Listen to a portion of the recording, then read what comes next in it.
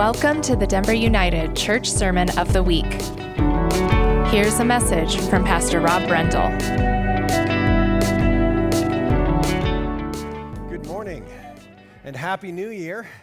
I hope you had a wonderful, fun, restful, peaceful Christmas and are off to a strong start for the new year. Hey, wanted to let you know, one of the rhythms that we value here at Denver United and have done, I think, since we began for 10 years now, is we call it Awakening, and it's a 21-day time during January.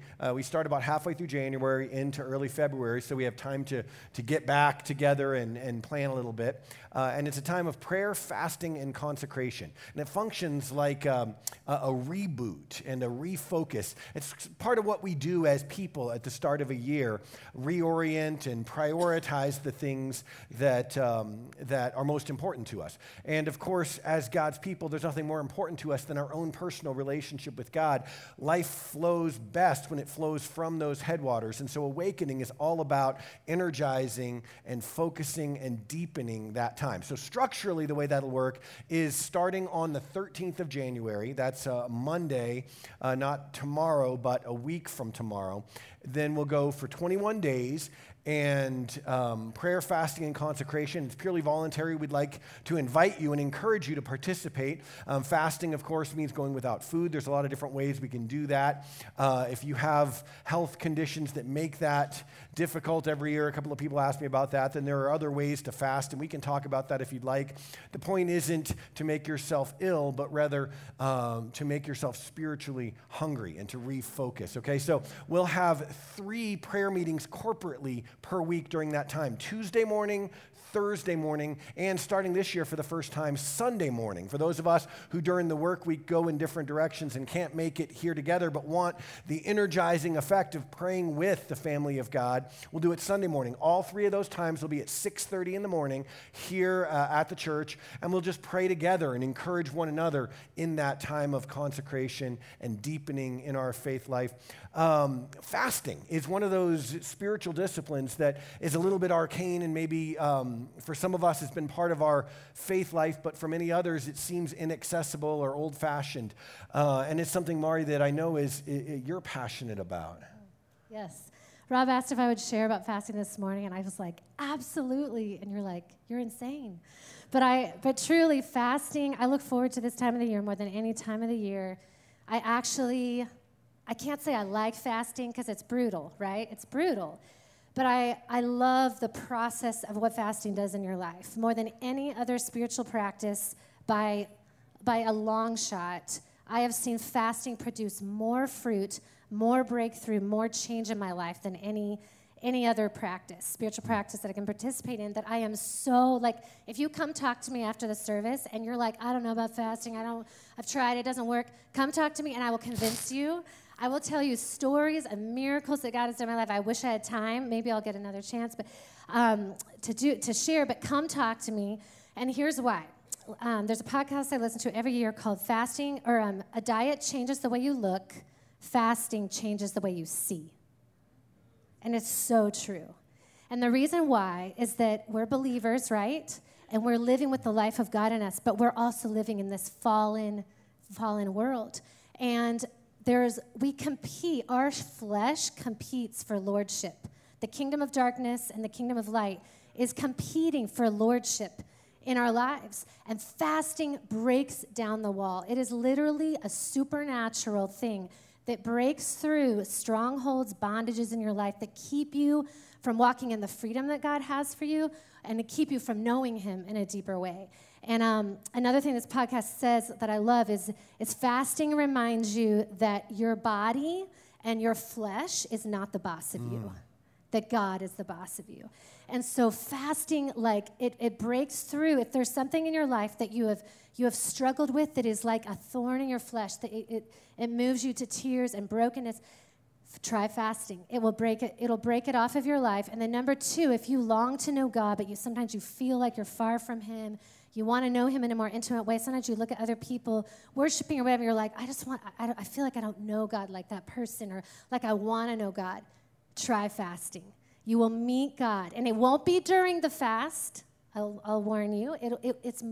Afterward, you will see a change. Things that you struggled with before, or walls that you felt like were in between you and God, all of a sudden you'll be worshiping and you'll just feel this openness of heaven, because there's a blessing that is on fasting because you honor God, you're killing your flesh, and you're making more room for God. And so do it. Join us next Sunday. So there's a lot of ways you can do it. We'll ask you to take this week and just think and pray about it. Some of it is going to be driven by your schedule, your work, and life flow.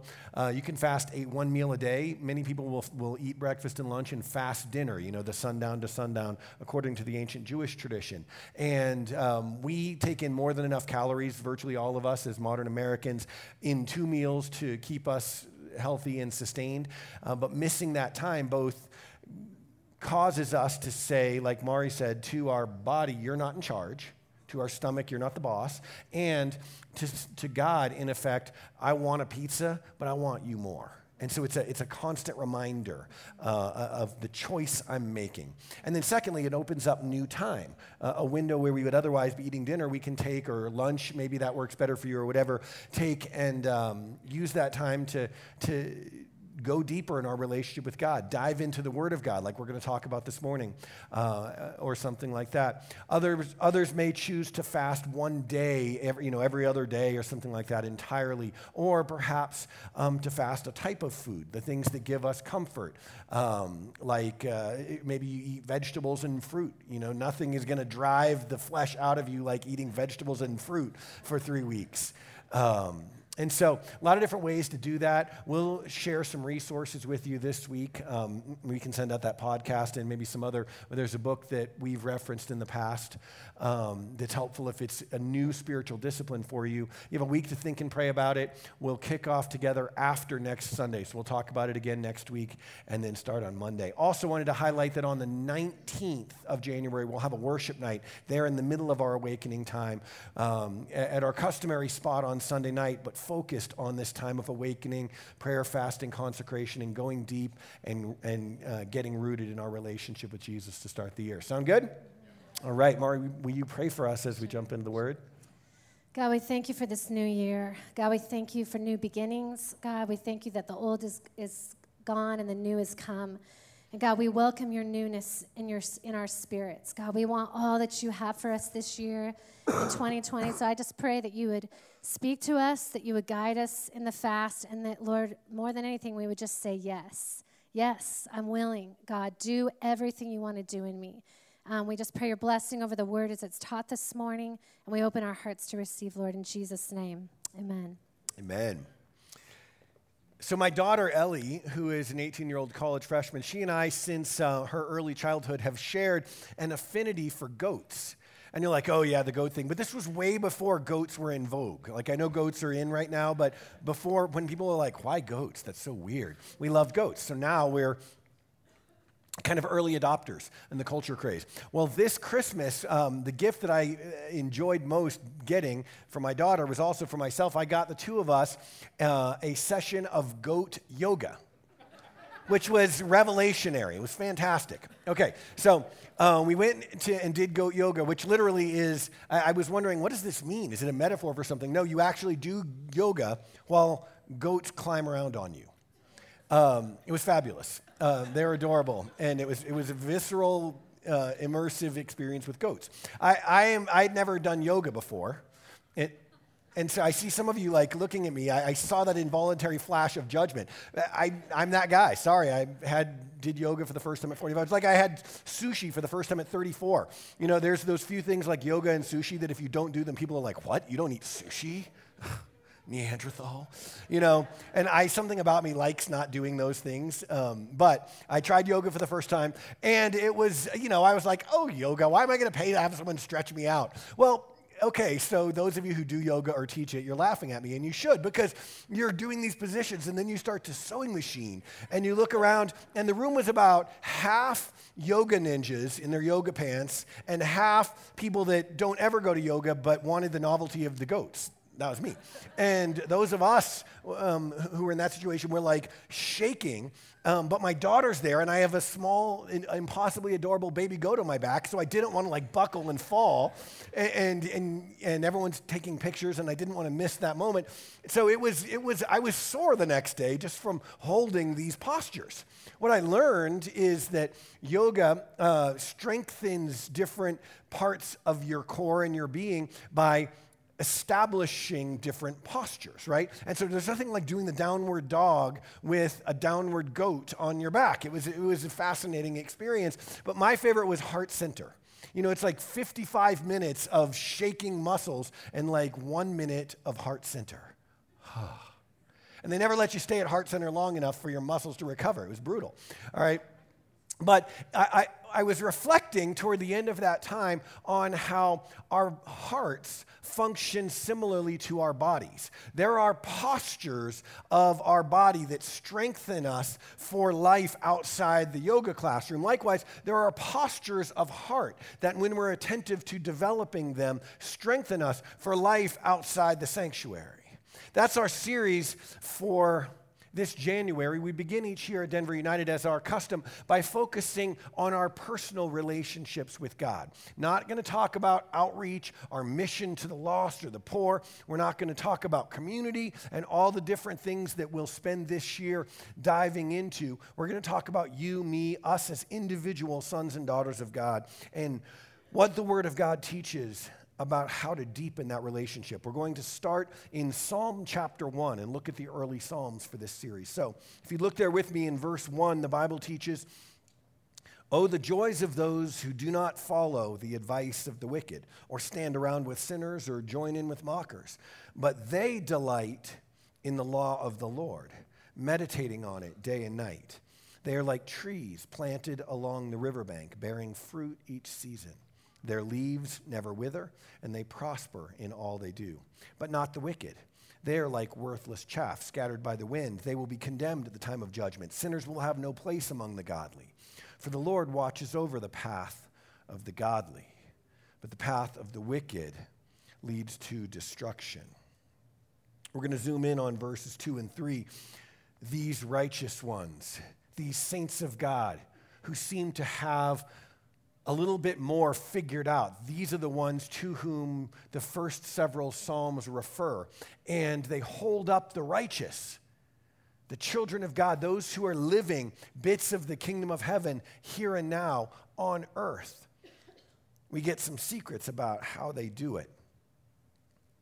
They delight in the law of the Lord. Our title this morning is Grounded.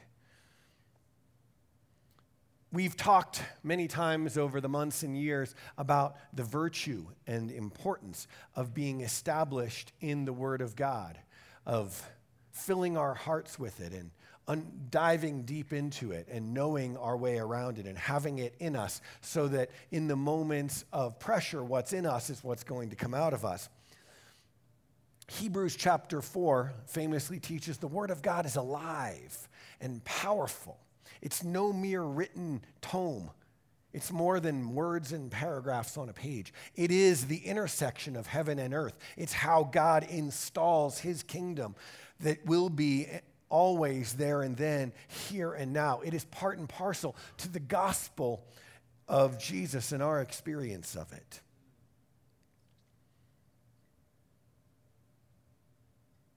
And so it's important. And we'll teach and talk about it again.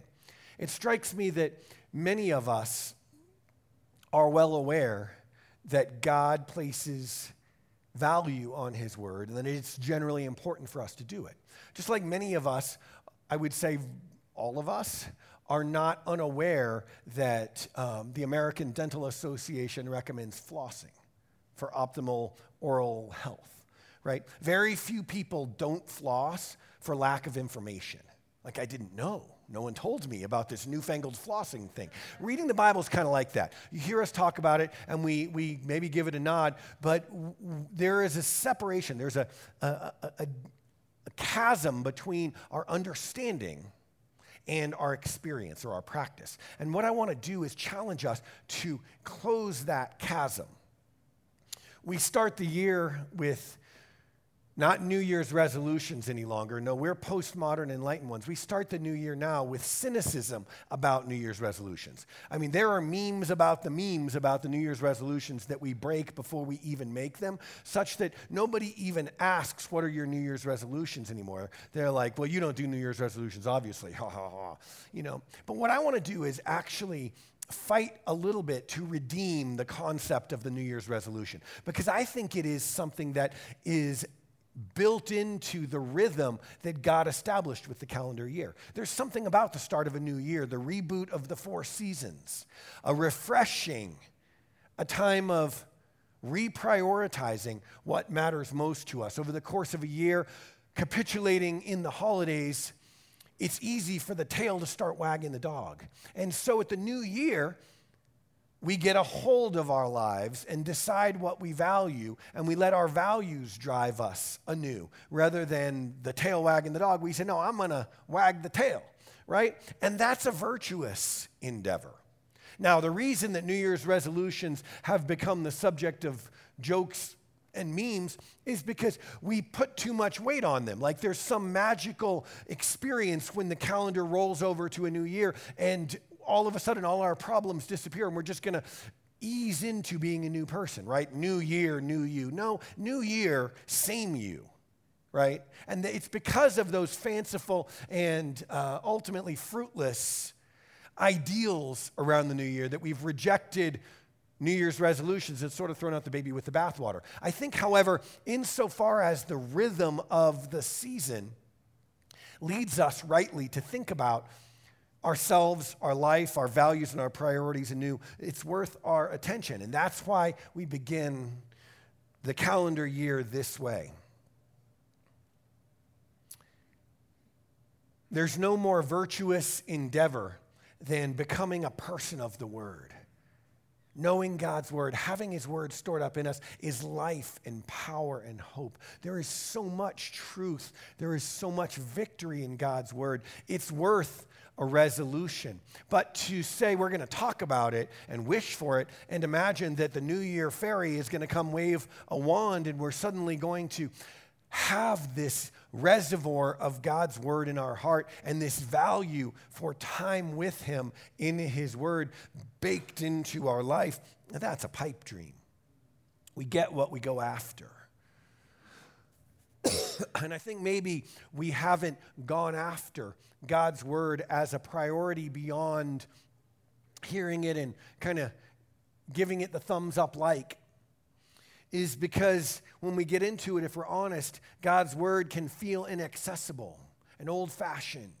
You know, we'll start off the year saying, I'm going to read through the Bible this year, and we start with Genesis, and we're like, oh, this is great. It's riveting. It's a story. It's kind of scandalous. Exodus, it continues, and then it arcs, and then we get to Leviticus and die. And so most New Year's resolutions involving reading through the Bible in a year, they peter out like mid-March when we're into the dietary restrictions and how to lance the boils and like, what on earth is this?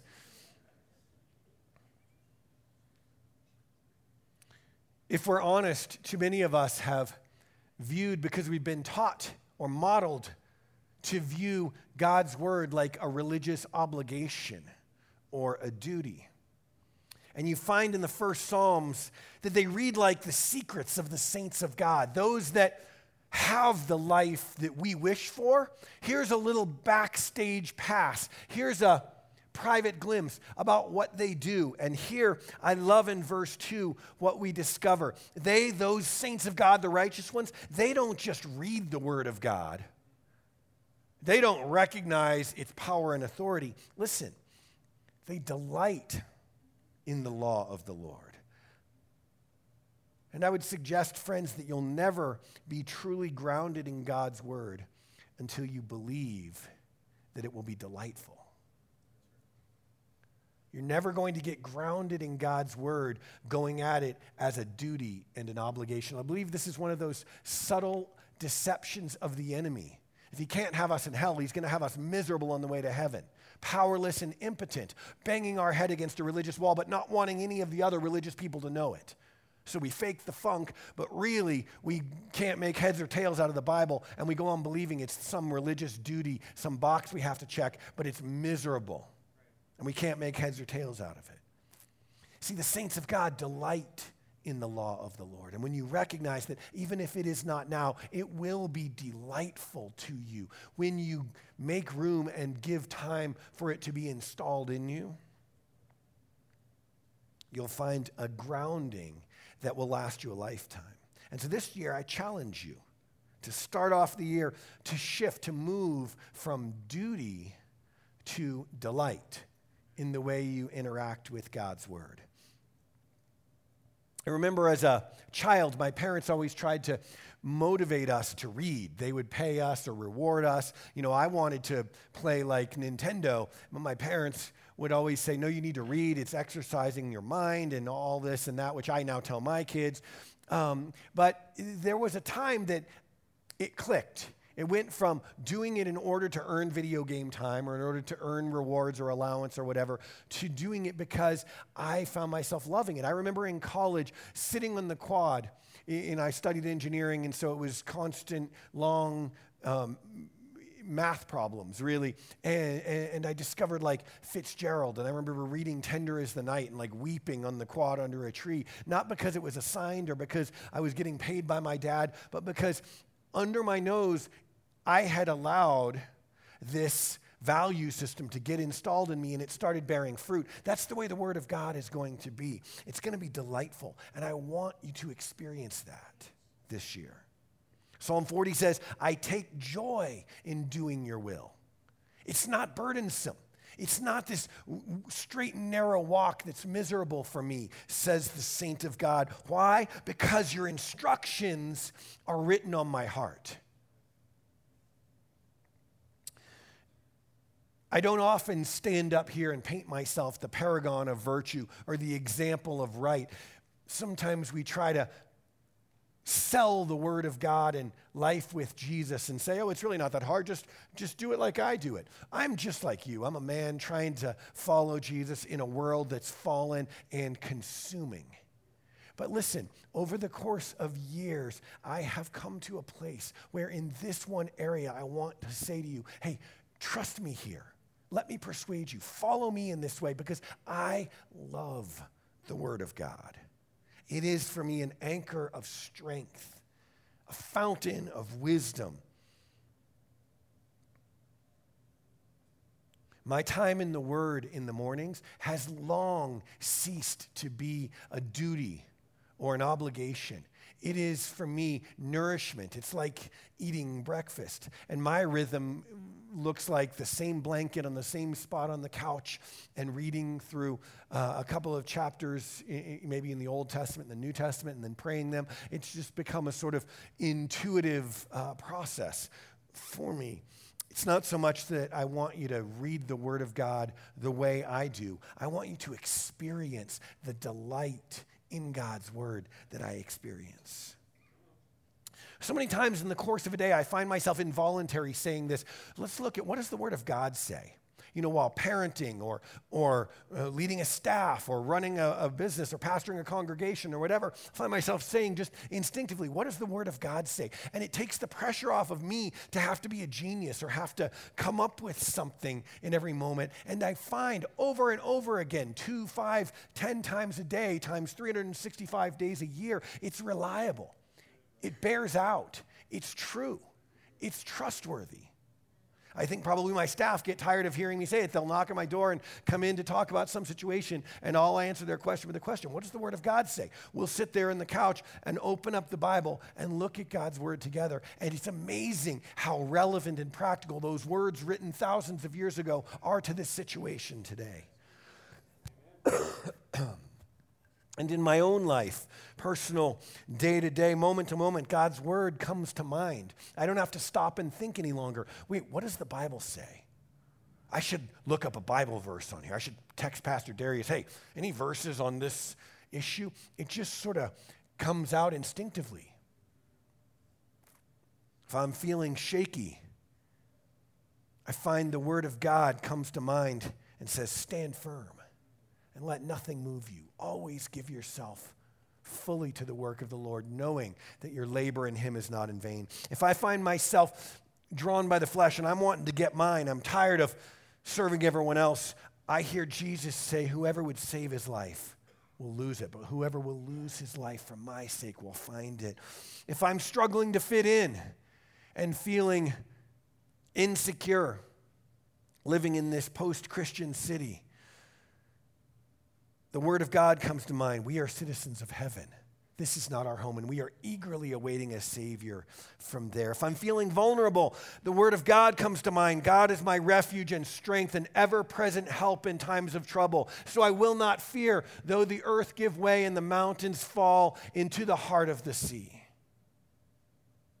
If I find myself slipping into that old posture of striving to perform, I remember the Apostle Paul, who wrote, I have been crucified with Christ, and I no longer live, but Christ lives in me. The life I live in the body, I live by faith in the Son of God who loved me and gave himself for me. If I'm feeling lost, the word of God comes to mind. I will guide you, God writes, along the best pathway for your life. I will advise you, and I will watch over you. If I find myself fearing men, the word of God comes to mind. The Lord is my light and my salvation. Whom shall I fear? The Lord is the stronghold of my life. Of whom shall I be afraid? When I'm feeling crushed, the word of God comes to mind. I will be glad and rejoice in your unfailing love, for you have seen my troubles, and you care about the anguish of my soul. If I'm fearing the circumstances that a day brings, the word of God comes to mind that tells me the righteous person faces many troubles, but the Lord comes to the rescue each time. If I find myself groping for direction and uncertain which way to go, the word of God comes to mind.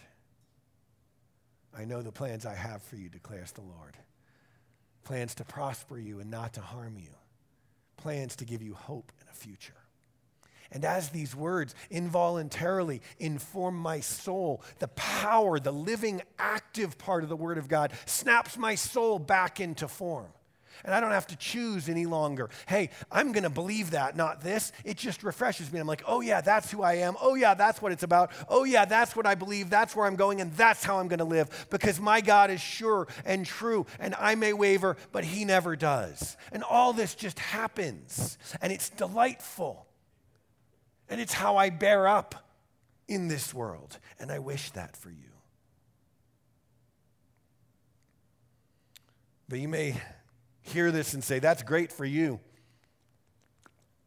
I don't feel it though, man. I read it and I'm not getting that you're getting. I don't know if you're reading a different book than I am or a different translation, but I don't find reading the Bible delightful. And I understand.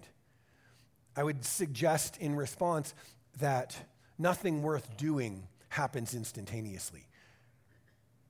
We've been drugged by a culture that feigns satisfaction in 20-second TikTok videos and 140-character tweets. But there is, in authentic spirituality, discipline.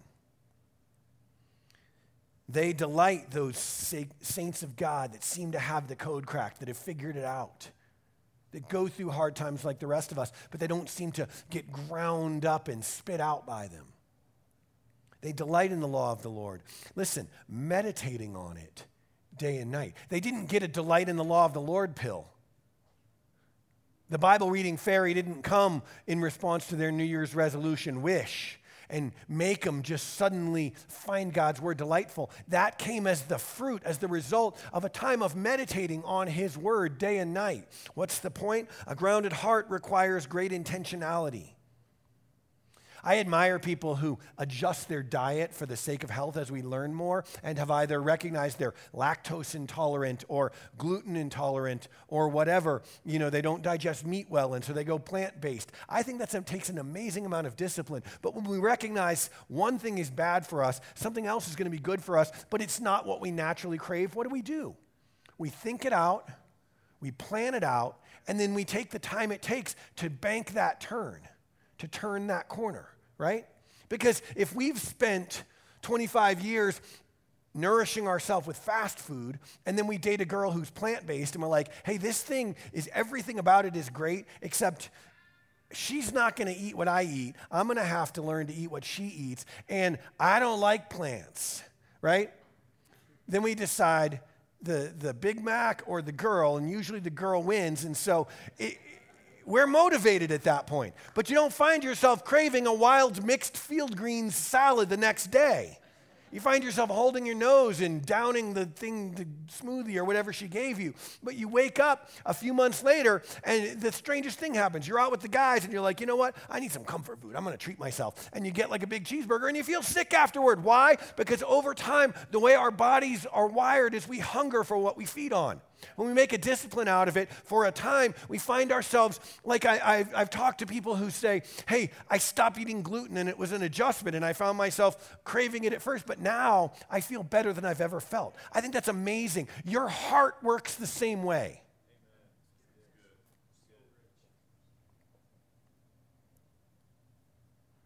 Psalm 37 says, these secret saints of God, they made God's law their own.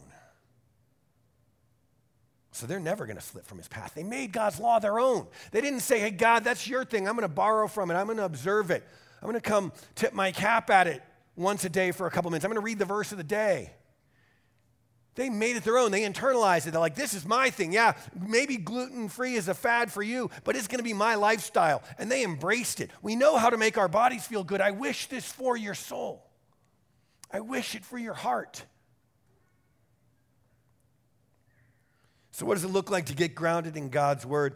There's a few practicals that I'd like to throw out for you to chew on over the course of this month. I think it starts with a decision that has teeth. Do you know what I mean by that? As opposed to a flimsy decision that we make, like a New Year's resolution that is only going to happen if the New Year's resolution fairy comes and sprinkles pixie dust on it, because I'm not putting anything into it. That's just kind of a whim. But the decisions we make that we really measure twice and cut once on, like if you're gonna stop eating bread for the rest of your life, one, I salute you. That's amazing. And two, you don't do that willy-nilly. You really think about it. And then you got to plan your budget because it costs more, because gluten-free is big business right now. So you got to buy stuff that's like bread but harder, less satisfying, and more expensive. Painful, I know. But you do it. And then you learn to like it. And then you find out of the 17 brands, the one that actually tastes like bread. I'm amazed at how diligent and focused and laser-like you all are when you figure out what makes your body feel better. That's awesome. Do it with your heart. A decision with teeth. And then it takes dedicated time. That decision has to be borne out, right? Dedicated time. Pick your time of day. For me, it's in the morning when I get started, because by the time I get to the end of the day, I'm mentally exhausted and I feel like I'm giving God my scraps. Maybe going to bed is the time that works for you, or at your lunch break, you can pull away. I do people over lunch, so it doesn't work for me, but right in the morning before the kids are up, that's the time that I do it. Or after I drop the kids to school sometimes, I'll come here and hour after hour, day after day in this room, I'll just read the Word of God and pray for you. That's my dedicated time. What's yours going to be? Schedule first, I would say, what matters most. Carve out the time to make that decision meaningful. And then find a reading plan. If your reading plan is, I'm going to kind of do the magic finger, open the Bible and there, speak to me, Lord. That's a little bit flimsy. If your reading plan is the verse of the day, that too, that verse is going to have power, but the power is in the Word of God. And I would suggest if your reading plan is a devotional where it's one sentence of God's holy inspired word and then 5 paragraphs of a leading author's thoughts, great with that. Read the author's thoughts later, but I would read the paragraphs of the Word of God, because no matter how godly that author is, his words are not the inspired Word of God. So take time and find a Bible reading plan that actually takes you through the Bible. I suggest one of the many one-year Bible reading plans. Give yourself a year and a third, a year and a half to do it so it doesn't turn into a whip that cracks over you and a duty, right? If you get behind and you're like, oh man, I have to read the Bible to get caught up, that kind of defeats the point. Allow that once in a while you're not going to do it, and maybe you double up the next day, maybe you don't, but find a plan that takes you through the Bible. Google Bible, 1-year Bible reading plan, and you'll find 5,000 of them. Pick one that works for you. So a meaningful decision, a dedicated, focused time, make a plan, and then let me suggest cross-training. Keeping the Word of God from becoming this ritualistic task moment requires integrating the disciplines, just like when we work out, right? And so read and pray together. How do I do that? That seems like 201 spirituality. Man, just reading the Bible is enough. Well, no, really, it is that easy. Look at a couple of the verses I read earlier or recited. God is my refuge and strength, an ever-present help in times of trouble. Psalm 46. You read that, and then after you read the chapter, you underline or highlight a couple that stand out to you, and you go back and like, God, thank you that you are my refuge and strength, that you're an ever-present help in times of trial. So Lord, help me not to give way. Even if it feels like the earth is falling apart and the mountains are crumbling into the sea and everything is ruined, help me to stand. So cross-training, praying God's word, deep seeds it into your heart. And then lastly, seek out a communal experience around the Word of God. This is what United Groups are all about. And fortunately for you, at the end of this month, United Groups elevator comes back down to the bottom floor. New groups will come online. The doors open wide for lots of us to get involved. I know a bunch of you are in a group. If you're not, experiencing God's Word together with other believers is a fantastic way to cause the Word of God to come alive. My youth pastor had it right. He said, show me your friends and I'll show you your future. It's why we pay money to go to a gym to have a trainer tell us to lift the tractor tire and put it over there. And we can lift blunt household objects in our own house, like just lift your dryer and move it. But we pay to have somebody help us be motivated to do it in the context of community that spurs us on, right? It's the same way with the Word of God. And listen, last thing, and we're out of here. Take heart. This is where the Word of God deviates from every other best practice resolution. You don't have to take the plunge and just hope it's going to work. Like I remember years ago, I got convinced by a holistic medicine person who was wonderful that I needed supplements. And it was it was like $235 of supplements right there, and they sell them. And so I was like, wow, that's a lot of money. And you got to kind of take the plunge. Has anyone done taking the supplement plunge ever? Come on, be honest. You live in Colorado. I know it's more of you than that. All right, so before you take that plunge, here's what you think. Even the healthiest among you, you're like, is this additive or nutrient or herb that I can't even pronounce really going to do anything for me? I got to drop the $230 and then just hope that this guy knows what he's talking about and this is really going to help. And still we do it. But listen to what the Word of God says, verse 3. They, those secret saints, they're like trees planted along the riverbank, bearing fruit each season. Their leaves never wither. They prosper in all they do. The Word of God never returns void. How do you know it's true? Because it's already happened in your life. You've already seen it. Jesus said, if you abide in me, and listen, my words abide in you, you will bear much fruit. Guaranteed. You know exactly what's going to happen. And the first of the early returns is you're going to find God's word shifting from duty to delight. You find yourself delighting in it, and the more you hunger for it, the more you feed on it. The more you feed on it, the more you hunger for it, and the more fruit grows in your life. And a year from now, you're not going to need convincing. It's not going to take a discipline. You're going to be having the conversation that Pastor Darius and I were having down here after service, comparing notes about how we're diving into the Word this year. He's like, hey, this year, let me make sure you got it right. I got it right. Sorry, I just want to make a quick example. He was like, gosh, I got to make sure I get it right. Oh yeah, I'm zooming out to get kind of the grand narrative, the way the whole thing fits together. So I'm going to be reading this way and then that way, but trying to go through the whole Bible in a shorter amount of time to get the big picture. And that wasn't a sermon saying, hey, you should really prioritize the Word of God. That's already installed. This is the delight bearing fruit and the fruit reproducing. And that's the conversation you're going to be having this time next year. Trust me. This is, friends, the work of the gospel. This is what Jesus came to do. We spent Advent talking about how the good news isn't, hey, hold on, fight the good fight, be religious, and one day you'll get to go to heaven. The good news is heaven's coming to earth, here and now. The Word of God is where it intersects our path. It's where the rubber meets the road. It's how we install heaven's operating system. It's our cheat code. All God's power and life, such that Jesus, the revelation of God, who was in very nature God, called himself the Word. What better way to start our year, amen? Would you stand with me? Father, in Jesus' name, thank you for my friends. Thank you for the work you're doing in each of our lives. And Lord, I pray that you would make us hunger and thirst for righteousness, and you would fill us up. I pray that we would become people of the Word, grounded and strong and thriving. The fruit that would grow from our lives would have no end. I pray that you would give my friends vision and faith for this. In Jesus' name, amen. Love you all. Amen. We hope you've been encouraged this week. For more information or to submit a prayer request, go to denverunited.com.